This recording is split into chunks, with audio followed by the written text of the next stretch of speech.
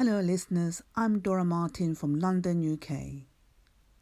I'm about to make a recording at Anchor Station DAM Books about how to find your hidden talent.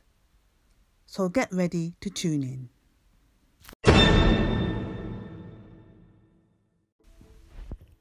Hello readers, I'm Dora Martin from London, UK. I often meet people who work in jobs they dislike and have no idea what they are good at to enable them to find their ideal job. To assist them in looking deep into themselves for the answer, I always tell this story. When I was around age 13 to 14, I used to have a fate or jumble cell in my bedroom. I would go around the house and collect up toys, buttons, storybook, pens, crayons, paper, and basically any rubbish lying around the house that I could sell. I will lay them out and display them at a price from 4p to 1p and invite my siblings, and I had there were 7 of us, so 6 siblings. I would invite them to my room to buy my goods. They would always buy, and I sold all the items and made lots of money.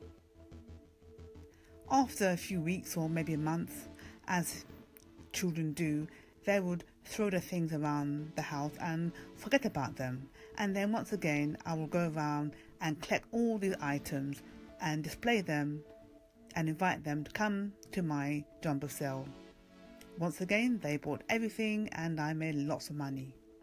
This went on for a period and I had no idea how long it went on for, but my siblings, they had no idea that they were buying the same items over and over again. One of the items that I put up for sale was my favourite storybook. I sold this book over and over again, and to this day I still have this book in my possession. It was given to me in 1971. It's called 7 Roads to Happiness by Desmond Marwood. And you can buy it on Amazon. It ranges from price £12 to £30.95.